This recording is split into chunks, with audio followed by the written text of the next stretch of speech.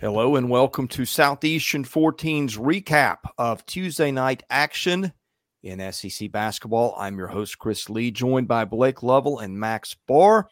We have two games to get into that happened on Tuesday. Before we get into those, a reminder, this brought to you by BetOnline. It is playoff time. The usual suspects are heading to Vegas for the championship. Our partner BetOnline is your number one source for football odds, stats, trends, and lines, with everything from point spreads to hundreds of bets on everything from the coin toss to the color of Gatorade. BetOnline is the number one source for your championship wagering. Head to BetOnline and join today to get into all the action. BetOnline, the game starts here. Things started in Columbia early last evening, where we had a final score of Father 68, Ole Miss 65. Max, I will give you the floor to start on this one. What a game this turned out to be. A real tale of two halves here. I thought this one was going to get out of hand there at halftime. You're welcome, South Carolina fans. It seemed like in this one, Lamont Paris really needed just one more person to doubt them, to push them through. And if that had to be me, so be it. But no, actually getting to the basketball here. Like I said, tale of two halves. South Carolina comes out and is shooting the lights out. They have just been on fire lately. I'm pretty sure Talon Cooper has the number one 3-point percentage in SEC play right now. So just scorching hot, and to be able to bring Studi off the bench, goes 4 of 5. It's completely different styles, but it kind of reminds me of how Alabama brings Wright Seller Griffin off the bench, and you get a huge shooting pop, no drop off from the perimeter. So I mean, man, we said it's time to wake up on the South Carolina team. I think Chris Beard said it in his press conference. He said, hey, the national narrative is kind of caught up. We all knew in December, us coaches, but this team is legit. Story of the game for me was 7 of 14 for 3 in the first half for South Carolina. Then they go 2 of 13 in the second half. Lamont Paris said there was some uncharacteristic shots that led to easy baskets for Ole Miss. And you got to credit Ole Miss, too. They made tough 2 after tough 2. I mean, Flanagan, Morrell, Brandon Murray wasn't making many shots, but he was in there more for defense. But they clawed their way back in. You got to credit Chris Beard. He went to Austin Nunez over Juju Murray, kind of a defense for offense substitution, and they found their way back in it. And you know, Lamont Paris said in his post game, he said, hey, this Ole Miss team has won a lot of close games. So a win is a win, and this is a good one against a team that usually comes out on top in these close type of games. So, yeah, hats off to South Carolina. Man, that shooting is legit. Well, the shooting is, the defense is even something else, because even better. That's going to be what wins them a lot of games, because no one's scoring more than 65 points on them. At least they haven't in 6 straight games. And so what do you know? It's a 6-game winning streak when that happens. And so, yeah, the shooting's obviously playing a role, but it's the same story where even if you get a team like Ole Miss that gets hot at some point in the game, you just still feel like South Carolina's going to make enough stops to win, and they did. And our guy, CMB, Colin Murray Boyles, with another impressive performance. And yeah, I mean, we've evolved from the Big Four earlier in the season. I want to talk about the Big Four and all that. We've evolved, and that's why South Carolina has evolved as a team. It's not just, kind of a small group anymore. It's this entire unit that's playing. I mean, think about it. They went 9 deep last night, and all the guys played pretty well. They played the roles. They did what they were supposed to do, and that's a sign of a great team and great coaching, is getting everybody to buy into what their role is. And that happened. And, it's like just having an asset like Miles Studi, someone who, as we know, missed a couple games due to injury there, but it's still just his ability to make shots. Like, he may have some games where he struggles and maybe the wrong matchup and all that, but he's going to have games like this where when you look back on it, it's like, all right, those 4 threes were significant in winning a game by 3 points. And so, yeah, man, it's just I think the narrative's caught up, as you said, Chris Beard said, but I'm not still fully convinced. I still see people out there asking if this South Carolina team's for real. I mean, we're 23 games into the season now. We're way removed from all of us just being stooges about them being, where they were in the preseason. Like, Guys, we're way removed from that. Like, we're not having that conversation anymore. They've played 23 games. They've won 20 of them. Let's not kid ourselves anymore. Like, I keep saying it. I've said it for, 2 weeks now. Look up. Like, after they beat Tennessee, look at the SEC title race. If you're talking about it without South Carolina in there, I don't know what you're doing, because they're 8-2. Great chance to go to 9-2 on Saturday when they host Vanderbilt. And then they enter a stretch that's going to decide whether they can win the league. If they do, be one of the greatest feats in the history of SEC basketball. But we'll get there when we get there. But for now, they just keep winning, and that's what you got to do. We talked about the Miles Stute injury that came January the 16th against Georgia, missed a couple weeks. And sometimes those are things, if you can survive them in the moment, they wind up being blessings to your team later. And you guys mentioned Colin Murray-Boyles, who had the biggest play of the game last night. I'm guessing there were, I don't know, maybe somewhere from 1.5 minutes to 2 minutes left. Might have been a little less than that. Jamarian Sharp gets the ball underneath, and he's about to hit a short layup or dunk or something. And Colin Murray-Boyles just comes up and swats it away. I don't know how many times Jamarian Sharp's been blocked in his life, but I'm guessing it's not a lot. That was a game where, if you watched it, South Carolina was up, 15-16 in the second half. Felt like it was in control. Ole Miss's veteran guards, Morrell, those guys make a charge, they come back. And it just had that feeling, it felt like from TV hanging over the gym of, oh no, we're about to blow a big lead, and this is not going to go our way. He made that play, which I think was the biggest play of the night. Okay, back to the Stute thing that I brought up a minute ago about how that was a blessing. Colin Murray-Boyles started the season. He didn't play, the first 6 games with mono. They slowly broke him in the lineup. He did not hit 20 minutes in the game at any point this season until the Alabama game on January the 9th. Stute gets hurt January the 16th against Georgia. His minutes have gone 23, 29, 30, 20, 27, 25 since then. Was the Ken Pom MVP of the Georgia game 2 games ago. And then, of course, made the big play and had 16 and 9 last night. Just kind of wanted to point that out, that there's a big discrepancy in the computers and what they think of this team. The resume metrics love South Carolina. In fact, Carolina is now up to 4 in ESPN strength of resume after last night, which is just crazy. I haven't checked KPI this morning, but Carolina did not have Colin Murray-Boyles for 7 games or 6 games or whatever I just said. And then even when he came in, his role was very limited. They missed Stute part of that time. Now that all those guys are here, I think this is one of a few reasons that transcend what the computers are telling you. The other one is that I just don't think the computers can take into account how much South Carolina takes you out of your element. I mean, you just watch them, and I'll say this, speaker, it just seems like a lot of times their offense is they will have Talon Cooper dribble at the clock for a good 15 or 20 seconds of a possession, and then they go. It slows the game down. I think it takes people out of rhythm, and those are 2 big reasons why they're winning.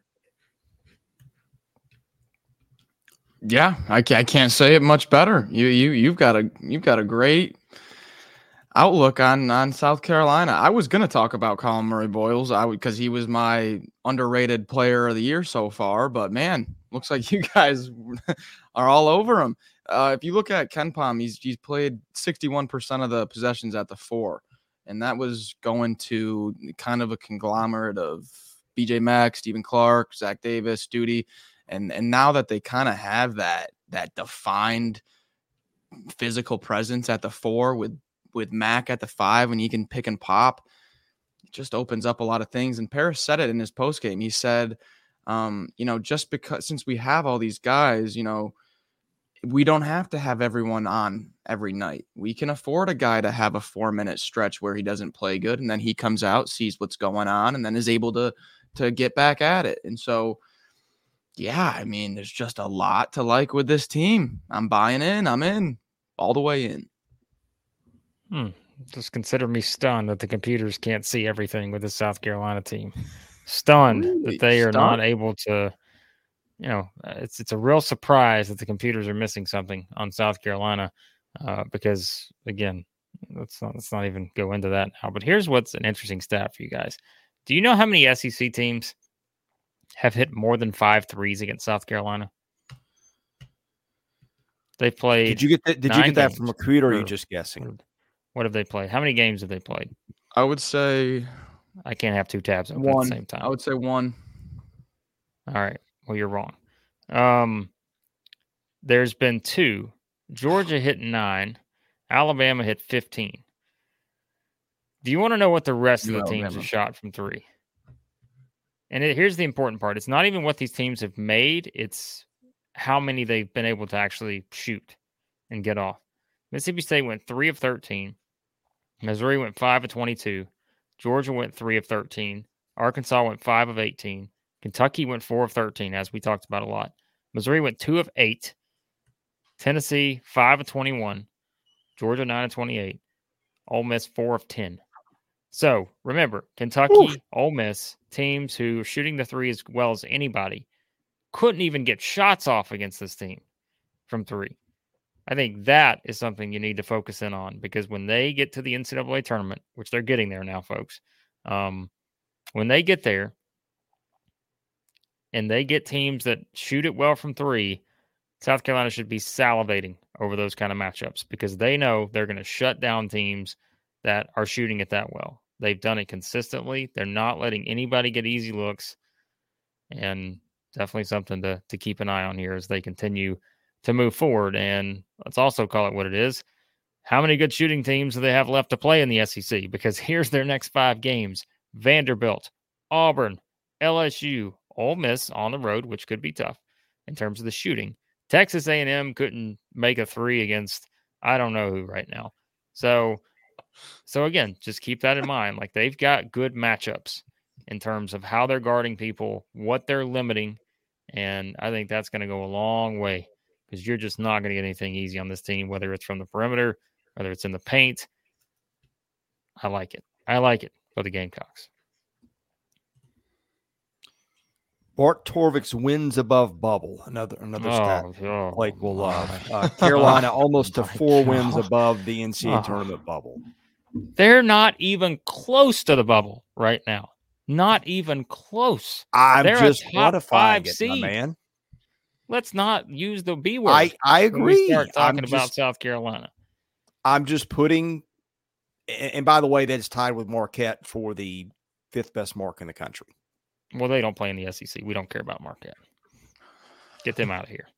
They've got, in fact, Tennessee there too. Tennessee and South Carolina have the highest wins above bubble of any teams in the SEC. The next team would be Alabama, 2.9, right ahead of Auburn. So there you go. We don't need the KPI bubble above replacement Bob or whatever this thing is. We don't need that to tell us that South Carolina is many wins above the bubble. We don't need that. We just need our eyeballs. That's all we need. We see the bully ball going on right now in Columbia. Oh, yeah. We don't need any of these numbers. We like that over here. We like all that. All right. Are we done on this one? How many wins above the bubble is Kentucky? Wins above the bubble for Kentucky. Watpa. Wins above the bubble. One even. And it got one last night in our hometown of Nashville. I will turn it over to Mr. Anti-Technology.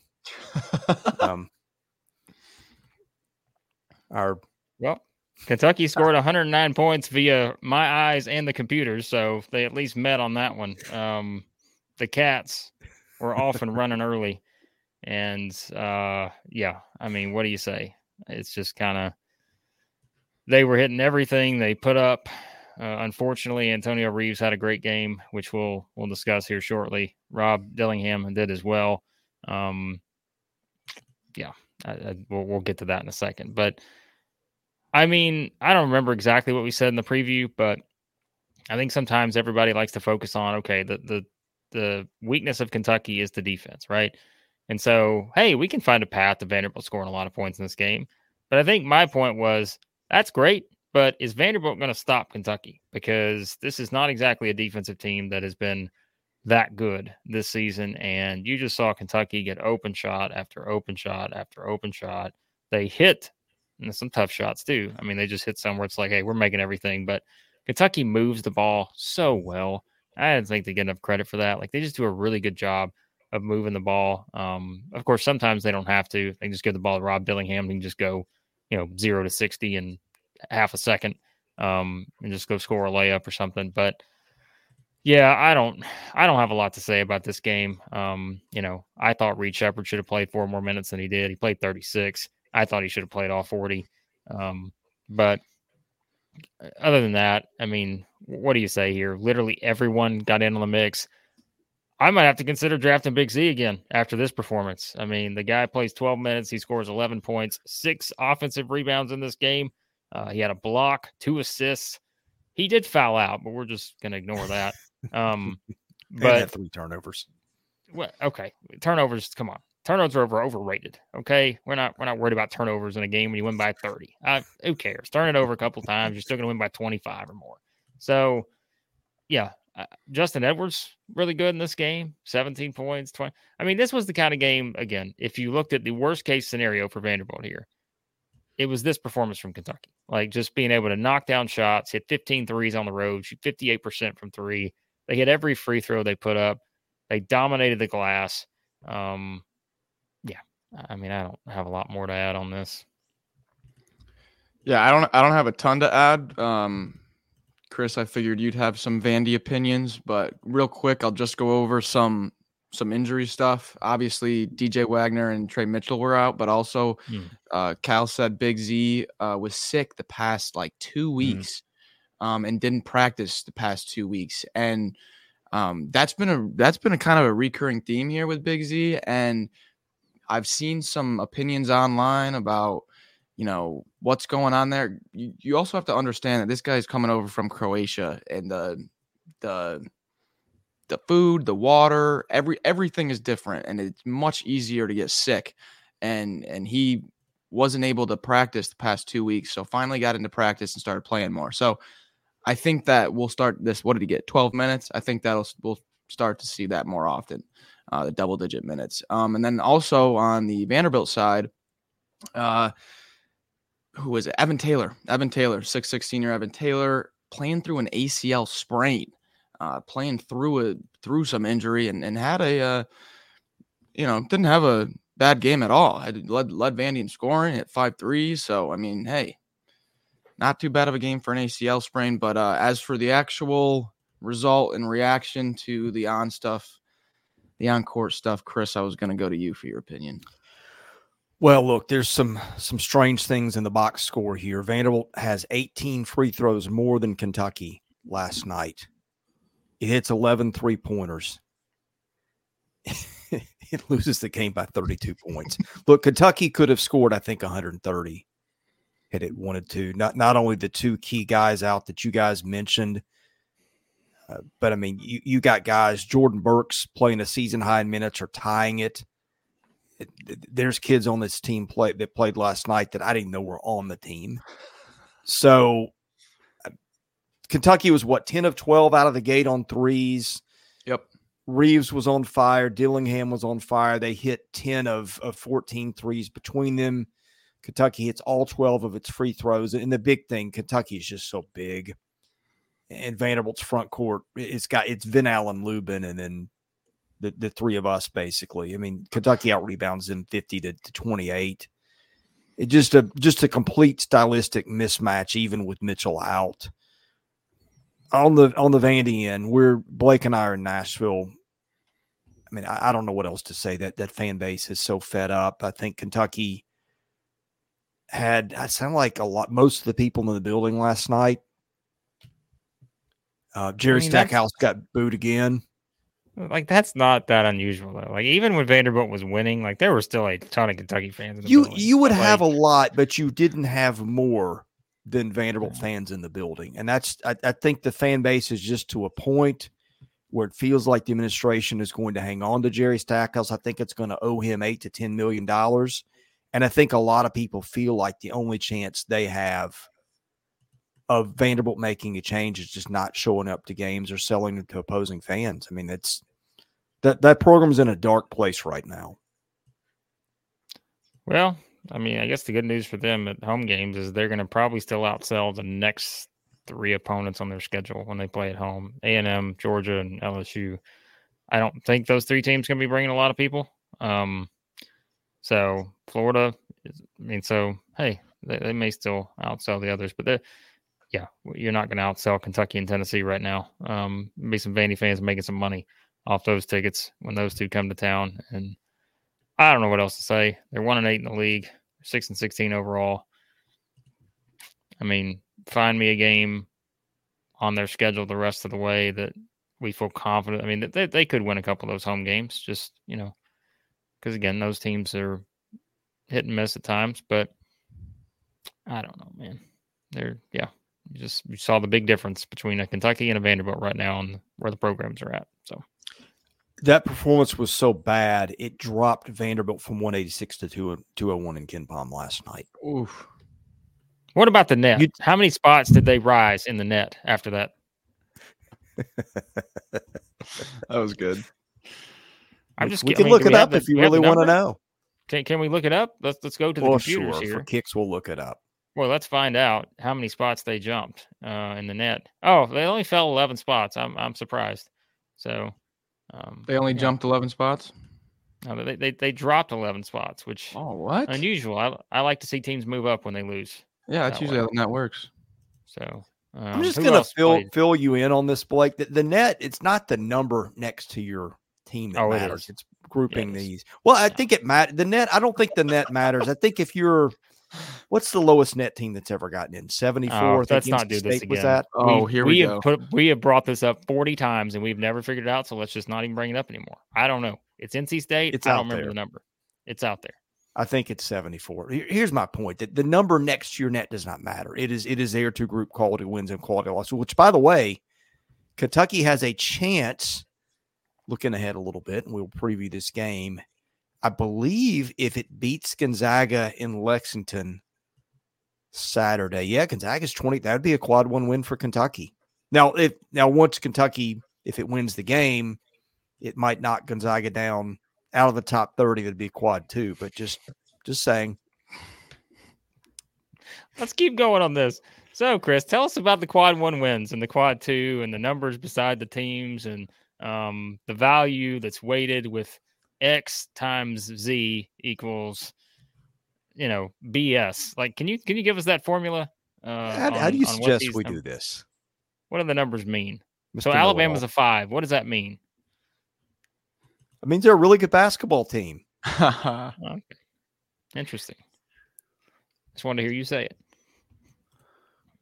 Well, speaking of really good basketball, we had a lot last night, and it showed up in fantasy. It showed up in South fantasy. Carolina dropped 2 spots in the net after a home victory. Little update here. We do have a kangaroo court ruling, Blake. We have a kangaroo court ruling. The court was in deliberation all night last night, up into the late hours. What? They decided that since Mitchell would be unavailable for probably the week, and some outside noise from fans on Twitter and possible bribery claims, the kangaroo court has allowed Blake to make a replacement pick, and he has inserted Aaron Estrada into the lineup. Chris, you do not seem happy with the kangaroo court's decision. Judge Judy, did you get kicked in the head by a kangaroo? Because I can't explain this otherwise. Hey, we knew the risk of Trey Mitchell going in. And if Trey Mitchell had scored 60 points last night, we would have allowed it. This was because he would have been on the floor. That's my point. From the higher ups. If Trey Mitchell had not been hurt, he would have gone higher in the draft. Oh, come on. You never considered taking Trey Mitchell. Get out of here with that nonsense. Yeah, that's right, because I built in the – you know what? This is going to be all the more fun when this smashing that started last night just continues to gain steam when Janai Broome takes the floor tonight. Yeah. If you guys aren't familiar, Chris is a repeat offender with taking early Wednesday morning victory laps before the Saturday games. And that hadn't worked out for him except for once, to my knowledge, so far. Judge Judy, what did this man give you? So, I mean, was it pedicures? Was it, what happened here? It was more just a decision to please the masses and give the people what they want. That was at the core of it. If you guys aren't that's the job of a judge, to please the masses and give the people what they want. This is an outlaw league we live in here.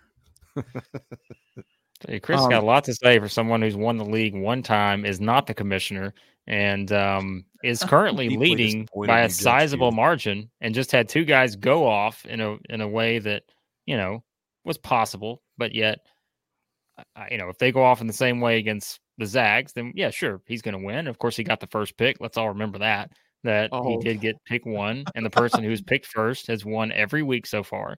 So he's just talking, the smack right now. He's trying to lay the verbal smackdown on us, but it's okay.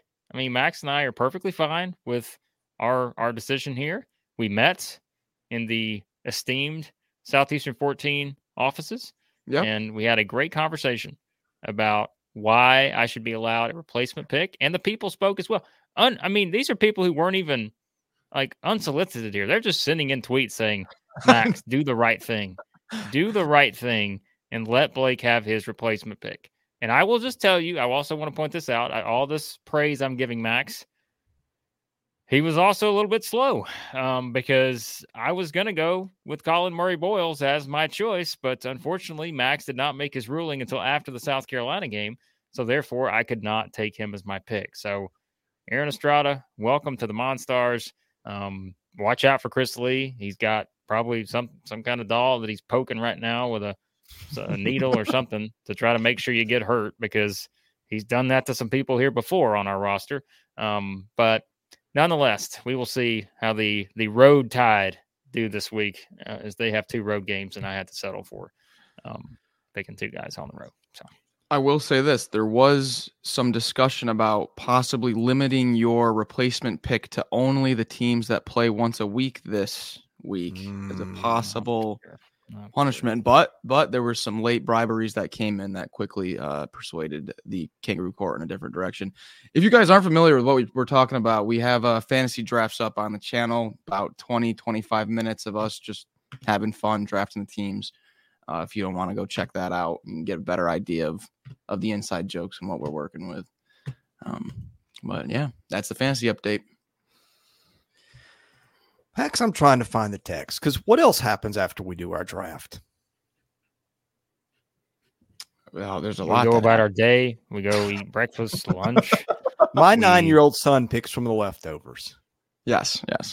And 2 weeks ago, he appealed to Judge Judy for a replacement because he had the same thing happen. Had a guy that was hurt and couldn't play. And what did this man across from us say when we made that appeal? I forget, but I know that something's coming up. Oh, it's I'm trying to find it in the text. All right. Well, we gotta wrap up. We gotta wrap up. Wait for 3 minutes for you to find the text. We gotta wrap up. Different rules for different people. That's not true at all. Is your son officially a part of this draft? Where's his team this week? I don't see his team. Where is it? You know what I find interesting? All this draft order stuff